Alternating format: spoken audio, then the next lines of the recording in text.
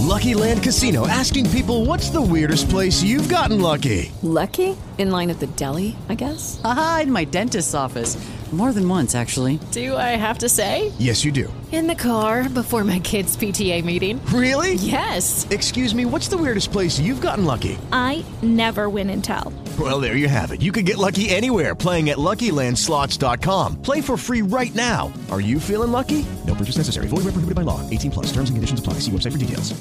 Hello, it is Ryan, and I was on a flight the other day playing one of my favorite social spin slot games on ChumbaCasino.com. I looked over at the person sitting next to me, and you know what they were doing? They were also playing Chumba Casino. Coincidence? I think not. Everybody's loving having fun with it. Chumba Casino is home to hundreds of casino-style games that you can play for free anytime, anywhere, even at 30,000 feet. So sign up now at ChumbaCasino.com to claim your free welcome bonus. That's ChumbaCasino.com and live the Chumba life. No purchase necessary. VGW. Void where prohibited by law. See terms and conditions. 18 plus. For me, I kind of keyed into suicide when I was 8 years old. I had grown up in a fairly evangelical setting, so I had kind of got in my head at that age that I'm kind of too young to go to hell. I haven't sinned hard enough to go to hell, and I don't really see how God would see me wanting to go to heaven as worthy of, as hell worthy. So that was my 8-year-old evangelical defense of suicide.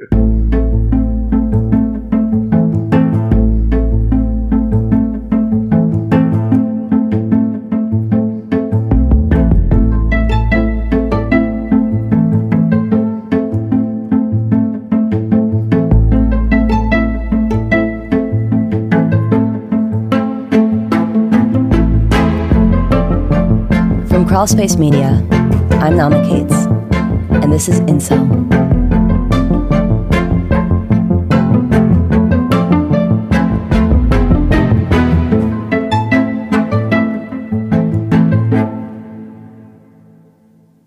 Hello world.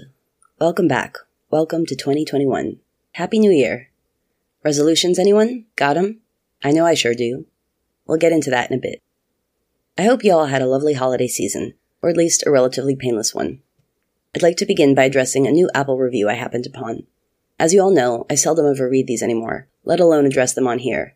But this one's valid, and expresses an issue worth complaining about. The title is, Good Show, Frustrating Release Schedule. And it goes on to say, wish the show was released with some regularity.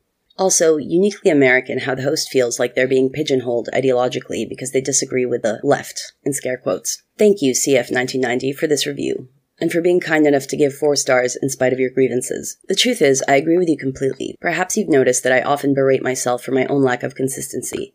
It has been a bigger source of frustration with my own personal ass than you know. I've done over 50 episodes, if you count the bonuses, since beginning the show, a year and a half ago. And the first half of those were released pretty much consistently, on a weekly basis. But that started to severely fall off in early spring of last year, and came to nearly a grinding halt for portions of the summer. Trust me, I had very valid reasons, mostly due to some personal and health-related issues. But I should have addressed you all directly and taken a scheduled break rather than avoiding it by constantly thinking I could overcome it. So yes, point taken, valued, understood. And also the pigeonholing issue. It is strange, and probably uniquely pervasive here in the US of A, to be pigeonholed for disagreeing with politicized issues. It's true of both the left and the right, and I certainly disagree with both of them on most every issue these days. This is simply representative of the obscene hyperpolarization taking over our country, which I talk about on here and my other podcast, Escape Hate. So yes, I appreciate your review and aim to do better.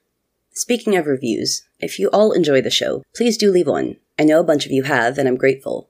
But I know way more of you haven't. This podcast is free of charge, with minimal ads, but running a podcast is not free of charge. In addition to basic equipment costs, software, microphones, subscriptions to audio apps, etc., putting these together takes a lot of time, between the research and the contacts, and the interviews, recordings, and editing. So, if you want to support it directly, you can do so over at anchor.fm/incel, somewhere. But if you don't want to make a monthly commitment right now, during COVID, I totally understand that. But what you can do is leave a review. It really truly makes a difference on the Apple algorithms and all that. So if you haven't yet, and like this show, press pause right now, and just go ahead and do it. It can be just a few words. Just a single word. Whatever you want. Go on now. Thank you. Done? Cool. So, CF1990's review is also a perfect segue to something else. I've recently been contacted by a longtime dear friend and colleague about a sponsorship opportunity. This is SpawnCon unlike all others. because it's for a company that creates companionship robots. Yes, you can even call them sex bots, though that is very reductive. We're just now firming up the contracts and so on, so the sponsorship will probably begin in February. In addition to this being just awesome and fascinating news, it means I have a commitment for regular content to an employer besides myself, so you can expect consistent weekly episodes starting right about now. I shouldn't need this kind of motivation, because my commitment, above all, is to you all, my dear listeners. It really is. But I feel I've let you down so often over the past months that I'm sure you've all long stopped relying on new episodes for your Tuesday, even those of you that have stuck it out. And that really sucks. I hope to make it up, and understand it may take a while. But as for the next several weeks, the lineup will include the following already recorded interviews. A very interesting catch-up with Todd, aka the artist formerly known as Grotesque Subhuman, a funny, poignant, and lively catch-up with Master, Abdi, and Frail, all talking together at once, representing a first for Incel. An enlightening and mature but rather black-pill chat with Karkudo, who was on the scene longer than anyone I've spoken with to date, since the early aughts, and was an original mod on the legendary r/incels, as well as a few scheduled for this week that are looking quite intriguing. We'll see how they go. Alright, now then. In Incel news, there is some, but I'm not going to be covering it today, because I've already been rambling for far too long. But next week, I'll get into the recent terroristic plot in Italy by a neo-Nazi also spouting incel language and beliefs. I'm sure there will be more, but it's time to get to it. Today's interview deals a bit with suicide, as many of them do, with a remarkable young man who doesn't identify as incel, but finds himself in strong agreement with much of the black pill, and reached out to tell his story. His name is Ethan, and without further ado, here he is. My name's Ethan Hubbard. I guess I'd say that I live with anxiety and depression, and I'm on the autism spectrum, but most of that wasn't diagnosed until I was 18 and went entirely untreated for all of that time. Mm-hmm. And then, I attempted suicide with a firearm 10 days after my 17th birthday, which was in 2012. I went from being, able-bodied, assuming myself to be neurotypical, to living with paralysis and impaired vision, resulting from my attempt. Can I ask where you shot yourself? I put the barrel to my right temple. So the bullet went through my face, basically. Wow.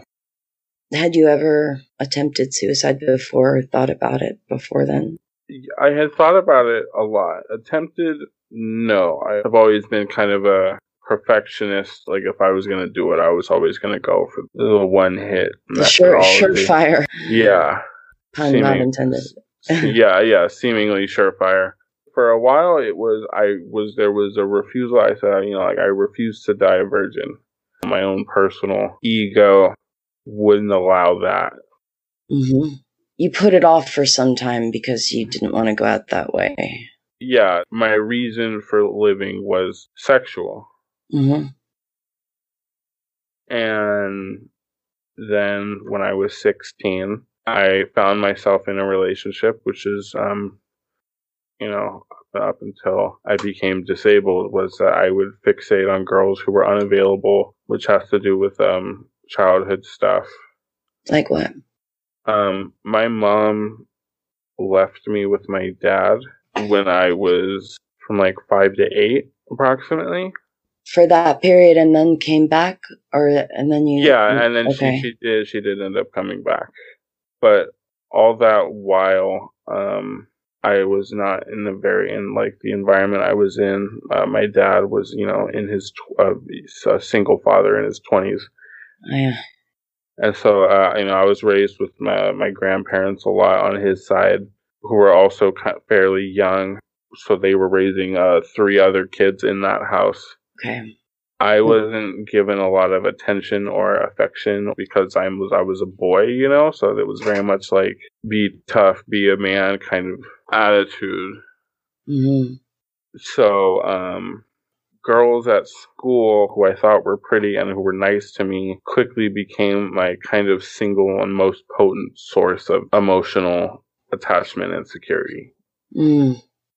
Very understandably. Mm-hmm. because my mom was not around, I kind of had that, like, the girls who were unavailable were like, it's like if I could get with them, it would be like getting her back or something like that. Yes, of course. So I would always be most interested in the girls who who were either out of my league or just unavailable to me for whatever reason. And because I was so fixated on other girls, I would be confident and seemingly uninterested with other girls who would then be interested in me, and then I would settle. Okay. So when I was 16, I found myself in a situation where, in a similar kind of way, while fixated on another girl, found myself with a girl who was around, and we ended up having sex. But it wasn't, at the time, I didn't care a lot about her because I was still emotionally tied with someone else, kind of. Yeah. So I had sex, and then I was kind of, I wouldn't say disappointed. You can say it. A lot of people are. And it wasn't that, like, my first time was bad. Like, she had experience, and it was, like, solid for the most part. But it, like, I think with how our culture hypes it up, it was a little underwhelming. Yep. Anticlimactic. No pun intended again. Yeah. I think so. Like, it wasn't the earth-shattering, life-changing experience. Yeah. Mm. Although I guess I would say there was the one time that, like, she actually, like, we actually slept together and she didn't just, like, sneak out, was maybe life-changing. So you stayed together for a little while at least. Yeah, but then, it was a high school fling that I wasn't very invested in, and it didn't, it died out, and then I attempted kind of soon thereafter. So you found yourself feeling as depressed as you had been, or maybe even more, because you thought that this would change things and it didn't. So for me, I kind of, like, keyed into suicide when I was, like, 8 years old. I had grown up in a fairly, like, evangelical setting, so I had kind of got in my head at that age that, like, I'm kind of too young to go to hell. I haven't sinned hard enough to go to hell, and I don't really see how God would see me wanting to go to heaven as worthy of, like, as hell worthy. So that was my 8-year-old evangelical defense of suicide.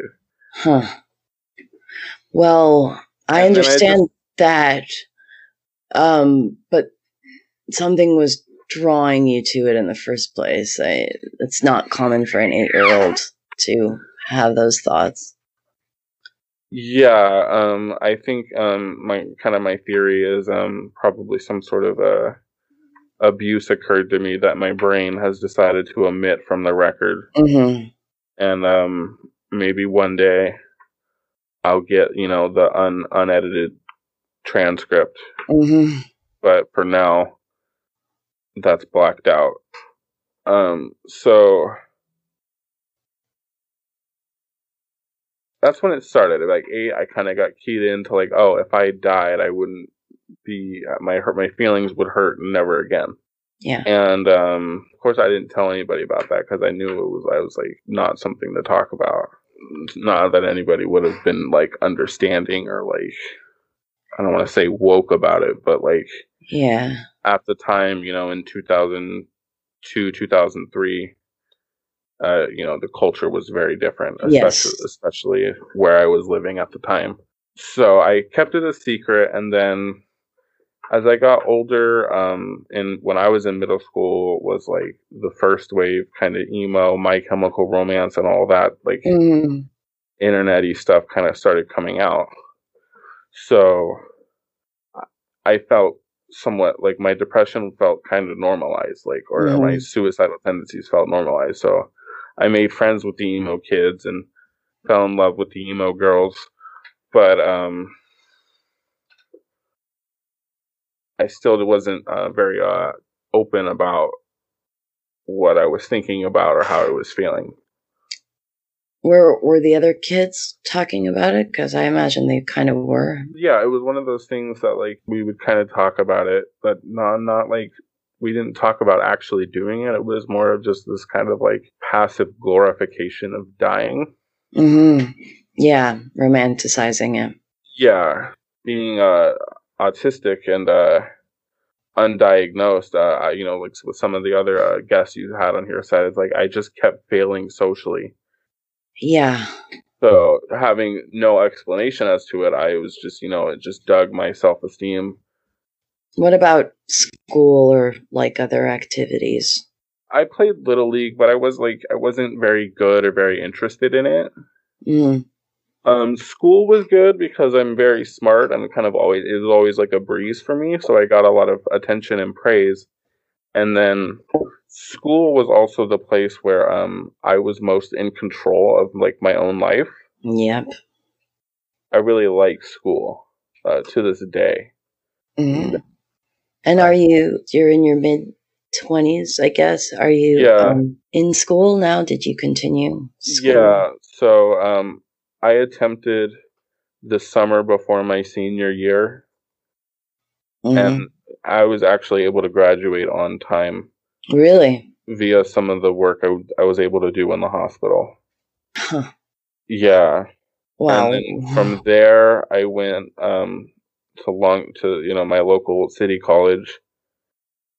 And then I finally fucking transferred into my the university here.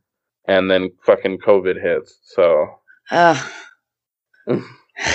So yes, I'm going to school, but it's delayed temporarily, indefinitely. Process. I hate online school, but like I can't give up. It's very much my attitude. So I want to ask you a bit more about your family situation. First of all, that your mom came back. So I'm kind of curious how that all went down and played out. But I guess more basically, for that period of time, and so far as you can remember, with your dad and your grandparents and your aunts and uncles that were kind of more like siblings, I mean, what was the environment like, and they value education or grades, or did you feel like that was valued much? So, my parents met, quote unquote, fell in love when they were like 14. Okay. And then I was born when my mom was 18 and my dad was 20. Okay. Something like that. Yeah, so they were kids. So they were kids, and my mom comes from a house of sexual abuse and was struggling with addiction then. Mm-hmm. So she just left. Okay, I see. And then got sober. Okay. And because she wanted to be around me again, her and my dad were able to rekindle and have another child.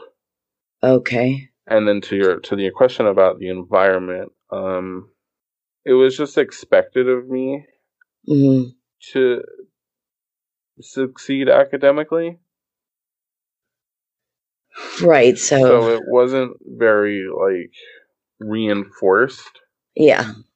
It's what you call in psychology is the negative reward. Yeah, exactly. My reward for my academic success was the retention of my privileges. Right. So not fucking up led to not being punished. Yeah. Then when I did fuck up, it was kings. A lot of the like psychological wait till your dad gets home. Torture. Spankings up until what age? Probably like 11, 10 maybe. And like belt in hand spankings, not just bare hand. Yeah. Okay. Coupled with the message from my dad that he was doing that because he cared about me, and that if he didn't give a shit about me, he would let me run around as a fuck up. Sure. Classic. Yeah. I mean, it's how he was raised. Right. Stuff. So. Yeah. Right. There has to be some leniency given for cultural contexts and things like that. It's not necessarily looked at as an aberrant behavior, but it's still, I would say, Abuse. physically abusive. Yeah. Yeah. So my reward, there was one report card where my dad rewarded me with like a video game for getting like good marks on everything. And did your parents stay together? Yeah, they're still together. Okay. And then back to the environment I was in. So I have an aunt who's 3 years my senior. So she was kind of my governess. Okay. She would go on to have a child at 15 and drop out in high school, and clearly has her own host of trauma. So, like, talk about the blind leading the blind. Yeah. And so she took out a lot of her frustration on me in the form of physical torment and, like, being, just forced to submit to her. She wasn't given a lot of attention either. I think that's... Yeah. Were there a lot of children around? She had 2 older sisters who were one in high school and one in junior high, and then an older brother who was in high school. And then your dad and you.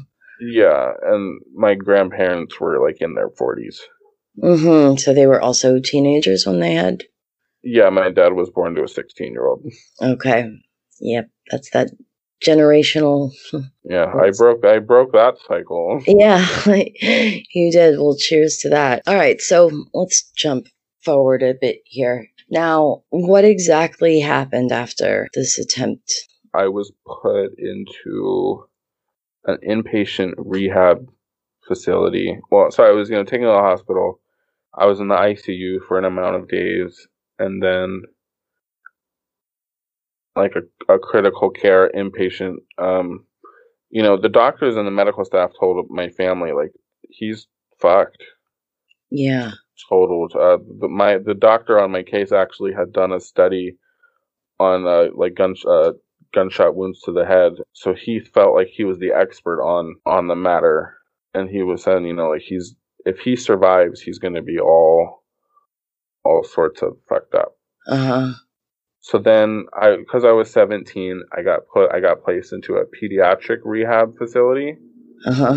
So I was there with premature birth babies, severely special need, like kids with severe needs. There was one girl there who was also my age, who was suffering from Guillain-Barré, which is a horrific condition. And interestingly enough, another girl there who was also my age, who was also there on account of a suicide attempt, but she was paralyzed from the neck down. Her boyfriend broke her heart, and she hung herself, but her mom came home earlier than expected, and she, her brain had been deprived of oxygen for so long. It's it's like a Stephen Hawking wheelchair situation. Yeah. And so for me, that's what I was expecting to happen to me should I survive. Yeah. My logic at the time. And so I was there, and that's where I learned how to walk again and kind of get dressed with my left arm being out of commission. So what exactly is out of commission, and how long were you there in the ICU and in the critical care unit? I mean, I had a stroke as a result of the brain injury, and the stroke happened at the same, it's kind of, can't tell what did what, but what it's left me with is the left side, or my left side is impaired, where my I can move my left arm up to my wrist, but my wrist and my fingers are out of my control. And then on my leg, it's basically my left ankle is out of commission. So I have drop foot is what it's called. Yeah. So I can walk, but it's not a very pleasant sight. How is it physically? How does it feel? It's I don't like to walk. I can ride I have a 3-wheeled bike that I ride. I like doing that. That's a lot of fun, but I can walk. I used to have to wear a brace and all, like adaptive equipment and all that stuff, which made walking, With the Lucky Land Slots, you can get lucky just about anywhere. This is your captain speaking. We've got clear runway and the weather's fine, but we're just going to circle up here a while and get lucky. No, nothing like that. It's just these cash prizes add up quick. So I suggest you sit back, keep your tray table upright, and start getting lucky. Play for free at LuckyLandSlots.com. Are you feeling lucky? No purchase necessary. Void where prohibited by law. 18+ terms and conditions apply. See website for details. With Lucky Land Slots, you can get lucky just about anywhere. Dearly beloved, we are gathered here today to... Has anyone seen the bride and groom? Sorry, we're here. We were getting lucky in the limo and we lost track of time. No, Lucky Land Casino, with cash prizes that add up quicker than a guest registry. In that case, I pronounce you lucky. Play for free at LuckyLandSlots.com. Daily bonuses are waiting. No purchase necessary. Void where prohibited by law. 18+. Terms and conditions apply. See website for details. Clinically better, but had its own kind of cost. So now that I can move without one, I don't wear one, and it's manageable. I mean, apparently my health is going to suffer for it when I'm older, but.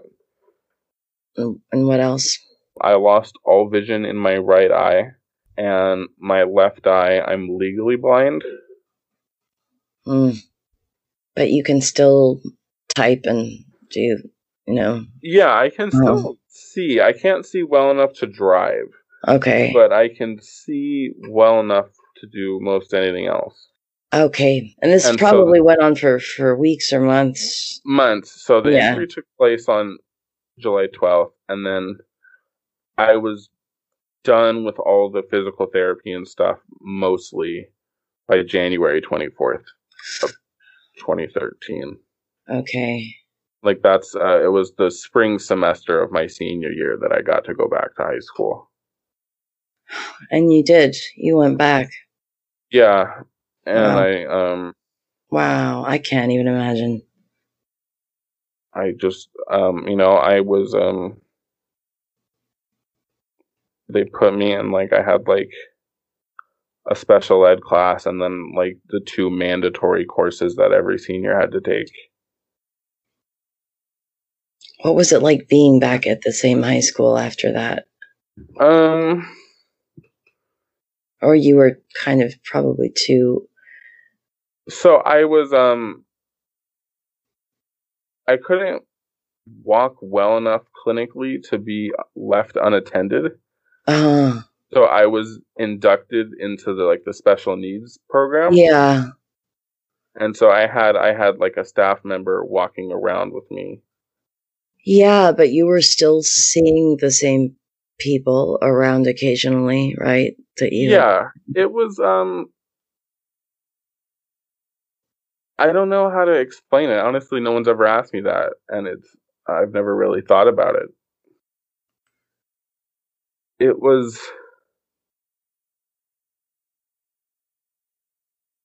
strange, I guess, because it was the last half of senior year, so I that was the attitude that I came back to. Yeah, was it's almost over. We're done with high school. So it kind of just flew by. I guess you were too concerned with other things. Yeah. Yeah. What about the girlfriend that you'd been with before and everything? Did you talk to her after, or any friends? So yes, my best friend before the attempt, she was still my friends have been around very much the entire time, except for one who after I got out, could no longer be as supportive. I don't know why they had to back out, but it was what they had to do, I guess. But the friend, my best friend, my core group of best friends were, well, one of them left to college. But then my other best friend, who was still around, we hung out all the time, and they helped me a lot. That's in good. That early time. As for the girl, I was still kind of not in the mindset to care about her. So, like, I tried to, like, I kind of, like, hooked up with her a little bit once, but she got busy also with her own stuff, and she's doing really well now. Incel will continue after a short break from our sponsors. If you're enjoying this episode of Incel, please take a moment to subscribe and leave a 5-star rating and review. This is one of the best ways to help spread the word so that others can discover it as well.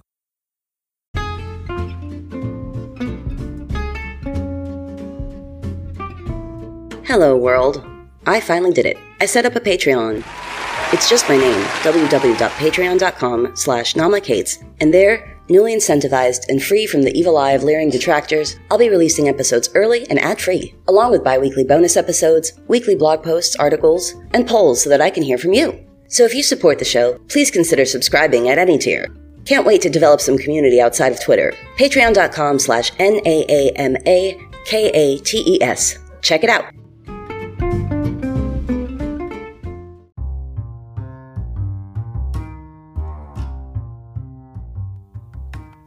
I told you all 2020 would be strange, didn't I? Downright chaotic. And we don't exactly keep it light with the topics on this show. We deal with some scary stuff. Lately, I find that everyone needs some time to chill out and relax. That's why I'm excited to announce this week's sponsor, Boston Green Health. Boston Green Health is a local provider of CBD products that specializes in oils, topicals, gummies, and edibles. Boston Green Health's plant-based products can provide natural relief and rest for the mind, body, and soul. As one of New England's premier hemp-based companies, they offer a variety of all-natural CBD products that use a blend of locally sourced hemp extract.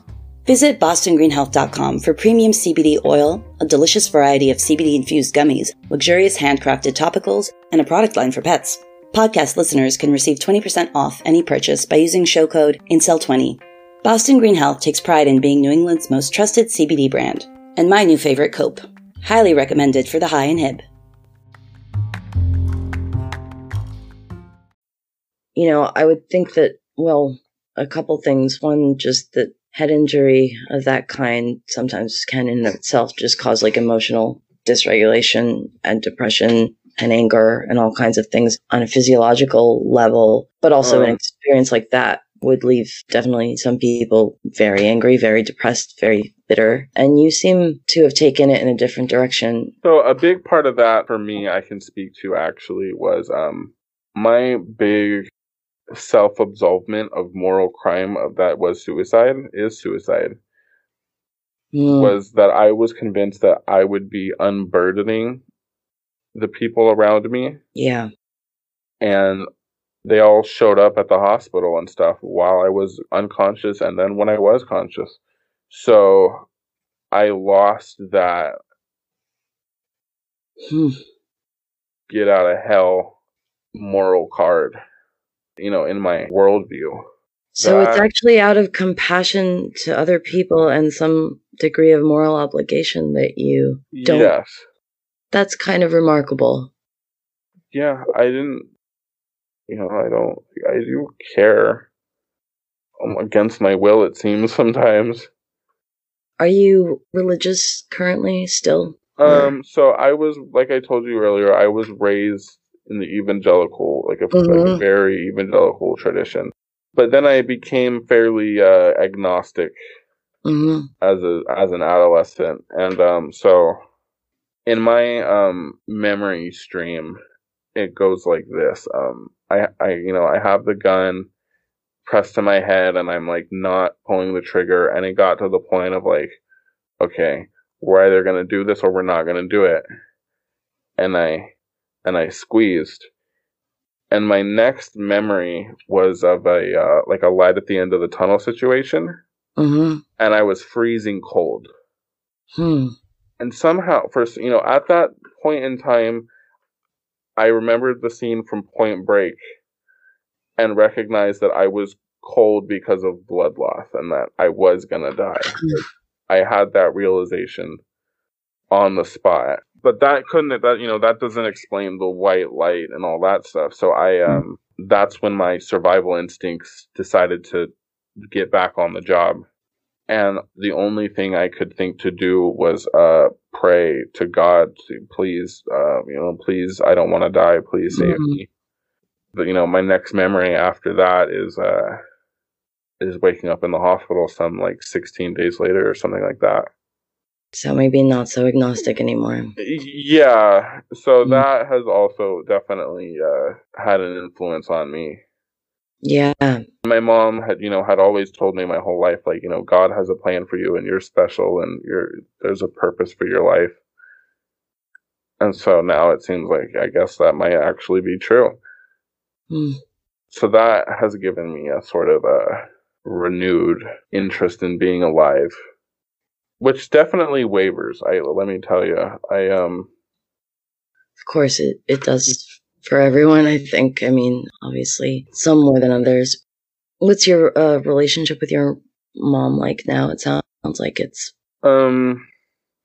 So, we've always been close since she's come back. And then she was the one who found me and called the ambulance. So, we're very close, and we do a lot of work together in the mental health sector. Really? That's been great for me. We give presentations at public schools for grade school, public school age kids about mental health awareness and suicide prevention and stuff. So oh wow, and I get to tell my story and stuff and talk about it in front of people, and that's great. That's wonderful for me. I get a lot out of that. And what are you studying? Philosophy. I'd like to be like a city college professor. That's kind of the target right now. But I've also thought about creative consulting kind of work in the private sector. And what about relationships? So earlier this year, a girl ripped my heart out of my chest.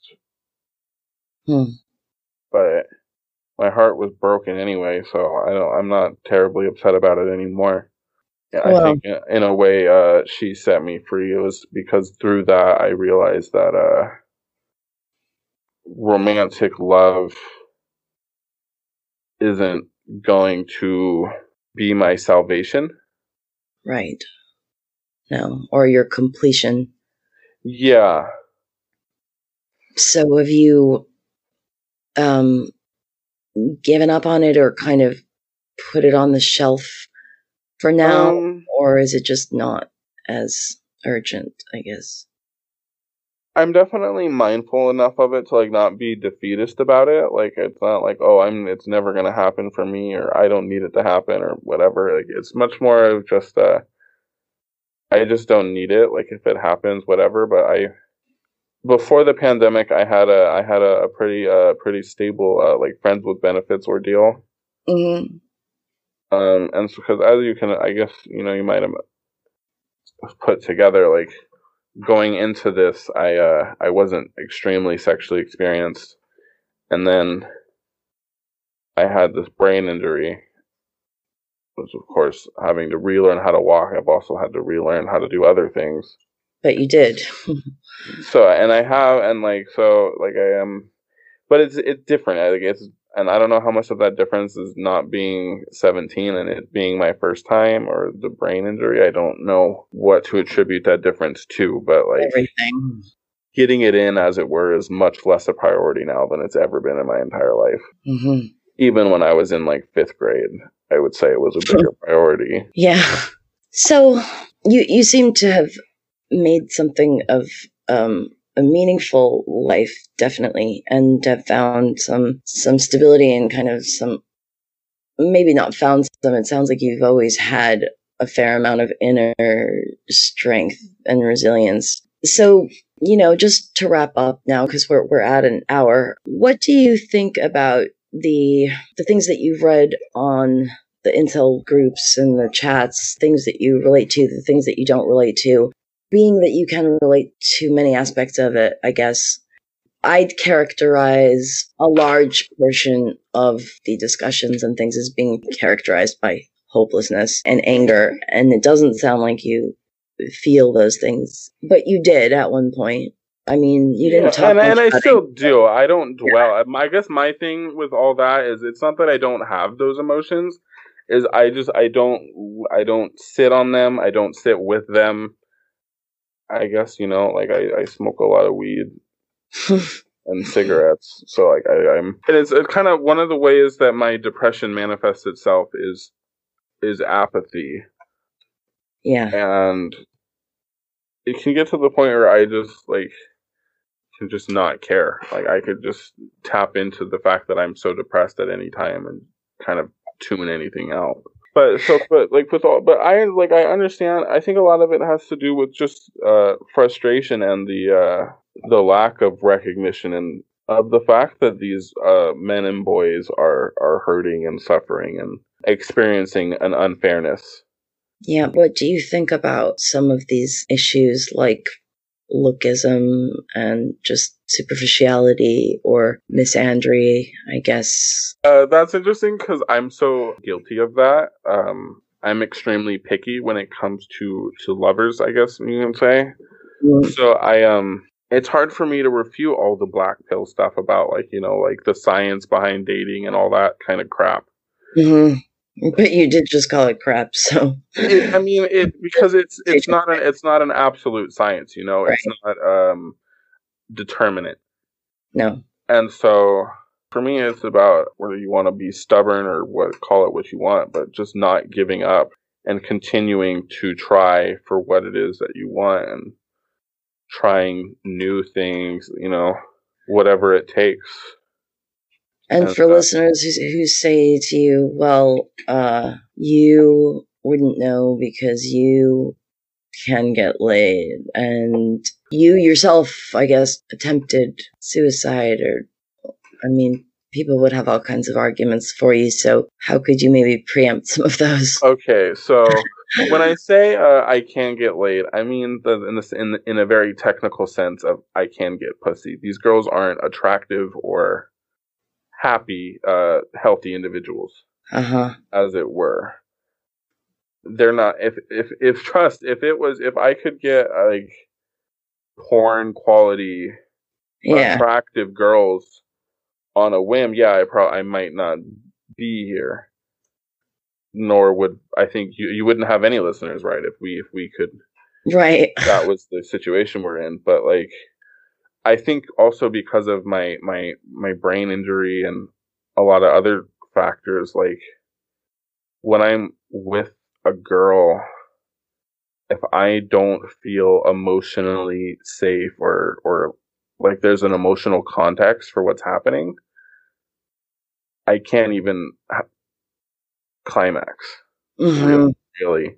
Yeah. So when I say I can get laid, it's I can get my penis in a vagina, but it's not fulfilling or worthwhile for me to even do that. Mm-hmm. Yeah. I think that's. And then for about the suicide stuff,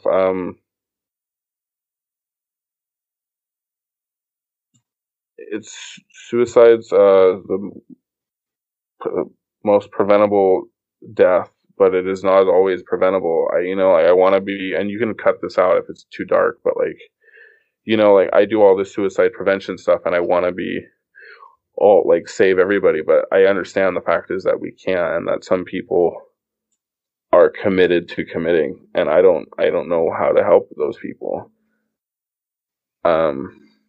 I'm more trying to help the people like me who were stuck on this fence for years thinking about, man, wouldn't it be great if I were to just die? And I think my message to that is that, no, life's all right. If you just got to find the stuff that makes it feel all right. For me, it's sunsets and food and just good times with my friends. A big part of it as the understanding that I've reached is that life is all chaos. There's really no good or bad. It's kind of all what we make of it. Yeah. And that's also helped me with the love stuff, is that love isn't going to bring order to the chaos. It's just going to like make the highs a bit higher and the lows much lower. Yeah. Yeah.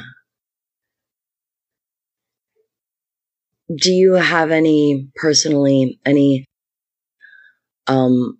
hopes for or belief that there might be some change to a society that's, that marginalizes certain people, young men, that's lookist, that's superficial, that's materialistic and kind of blind to... It's so hard for me to say because we're living in this time of great societal change, right? But it's like most of that societal change is very much, seems to me, built on the idea that white men are now going to be the ones who suffer, yes, or that their suffering is warranted or meaningless, or yeah.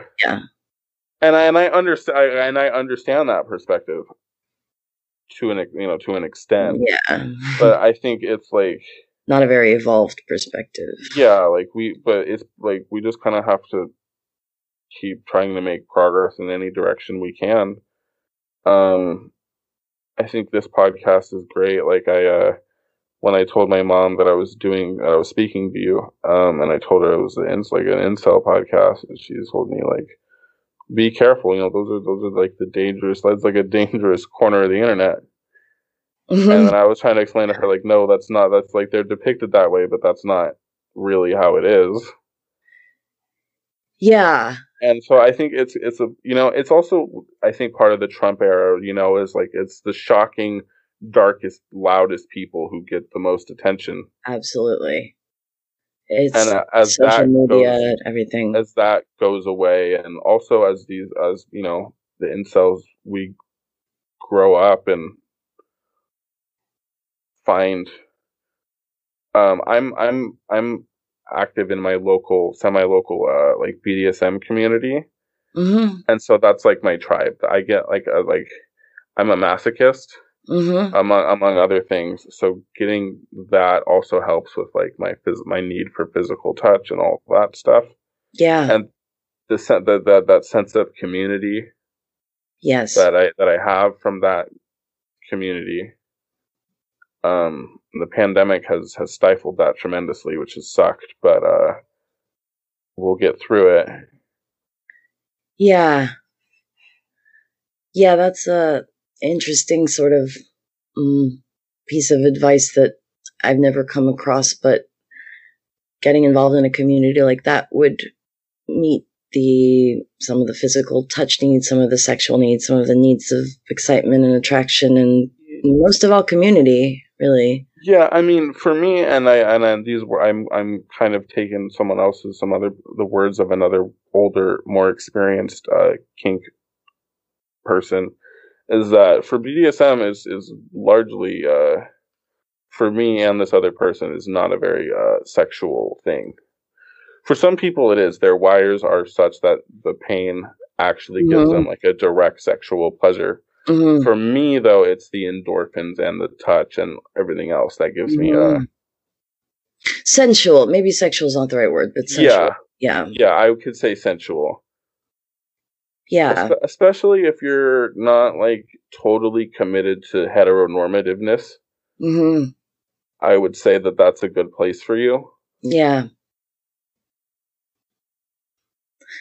Yeah, might be something that probably a vast majority of the listeners at their age and given their maybe political leanings and stuff wouldn't be open to at the time, but yeah, I mean, it also does take some confidence and some social willingness to put yourself out there. Oh, definitely. It's not for the high inhibition. Yeah, I had a friend and both friend and male role model tell me to get on FetLife and pursue that to get what I was looking for. And so it was through, joining FetLife and going to like my local events and meeting people that I got into it. And so I can understand for those of us who love our rooms too much, how that might be a barrier. But like what I have found with the community of people in that is they are very accepting and like kind people who, like, if the superficialness doesn't matter so much to a lot of the older experienced people who call that community home. And you know, I live in Los Angeles essentially, so like the superficialness is like crazy high over here. Yeah, it's unparalleled. I hear DC has a it's equally plastic over there, but and it's also I'm a bit of a misanthrope. I've kind of projected my self-hatred onto all of humanity and found that the shoe fits in some ways. And by holding all humans as equal and humans as terrible, I've kind of demystified attractive girls to the point that I can talk to them without the shyness stereotypical of the autistic beta male, as it were. So,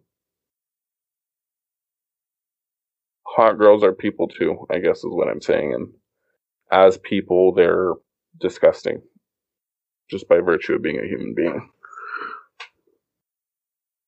Hot girls? Yeah. Are disgusting. Not because they're hot, but like I'm saying, when you hold that all human beings are equally repugnant and vile as the worst of us. Oh, okay, I see what you're saying. Okay. Right. So they are not exempt from that, is what you mean. Yeah. Don't put anyone on a pedestal and devalue. Yes, right. That's a good point to make that I think is definitely not one that's really in the incel fora. No, or in our society at all, with the way we worship celebrity in the West. No, it's definitely like we have to reiterate they're just another human being. Yeah. As wretched and deplorable as you see yourself. Yes, exactly. Well, we're at an hour and 15, and it was lovely talking with you. You too, and you know, I didn't necessarily expect this conversation to go some of the places that it did, and I'm really glad that it did. I'm looking forward to airing it and hearing the responses. Yeah, that'll definitely be interesting. Thank you. Stay safe. Happy New Year. That's all for today, dear listeners. Remember how much I love you all, because you truly are the smartest and most interesting listeners anyone could ever ask for, and because you're patient and forgiving and generous and kind. Over and out, your resolute, New Year's intrepid incel reporter.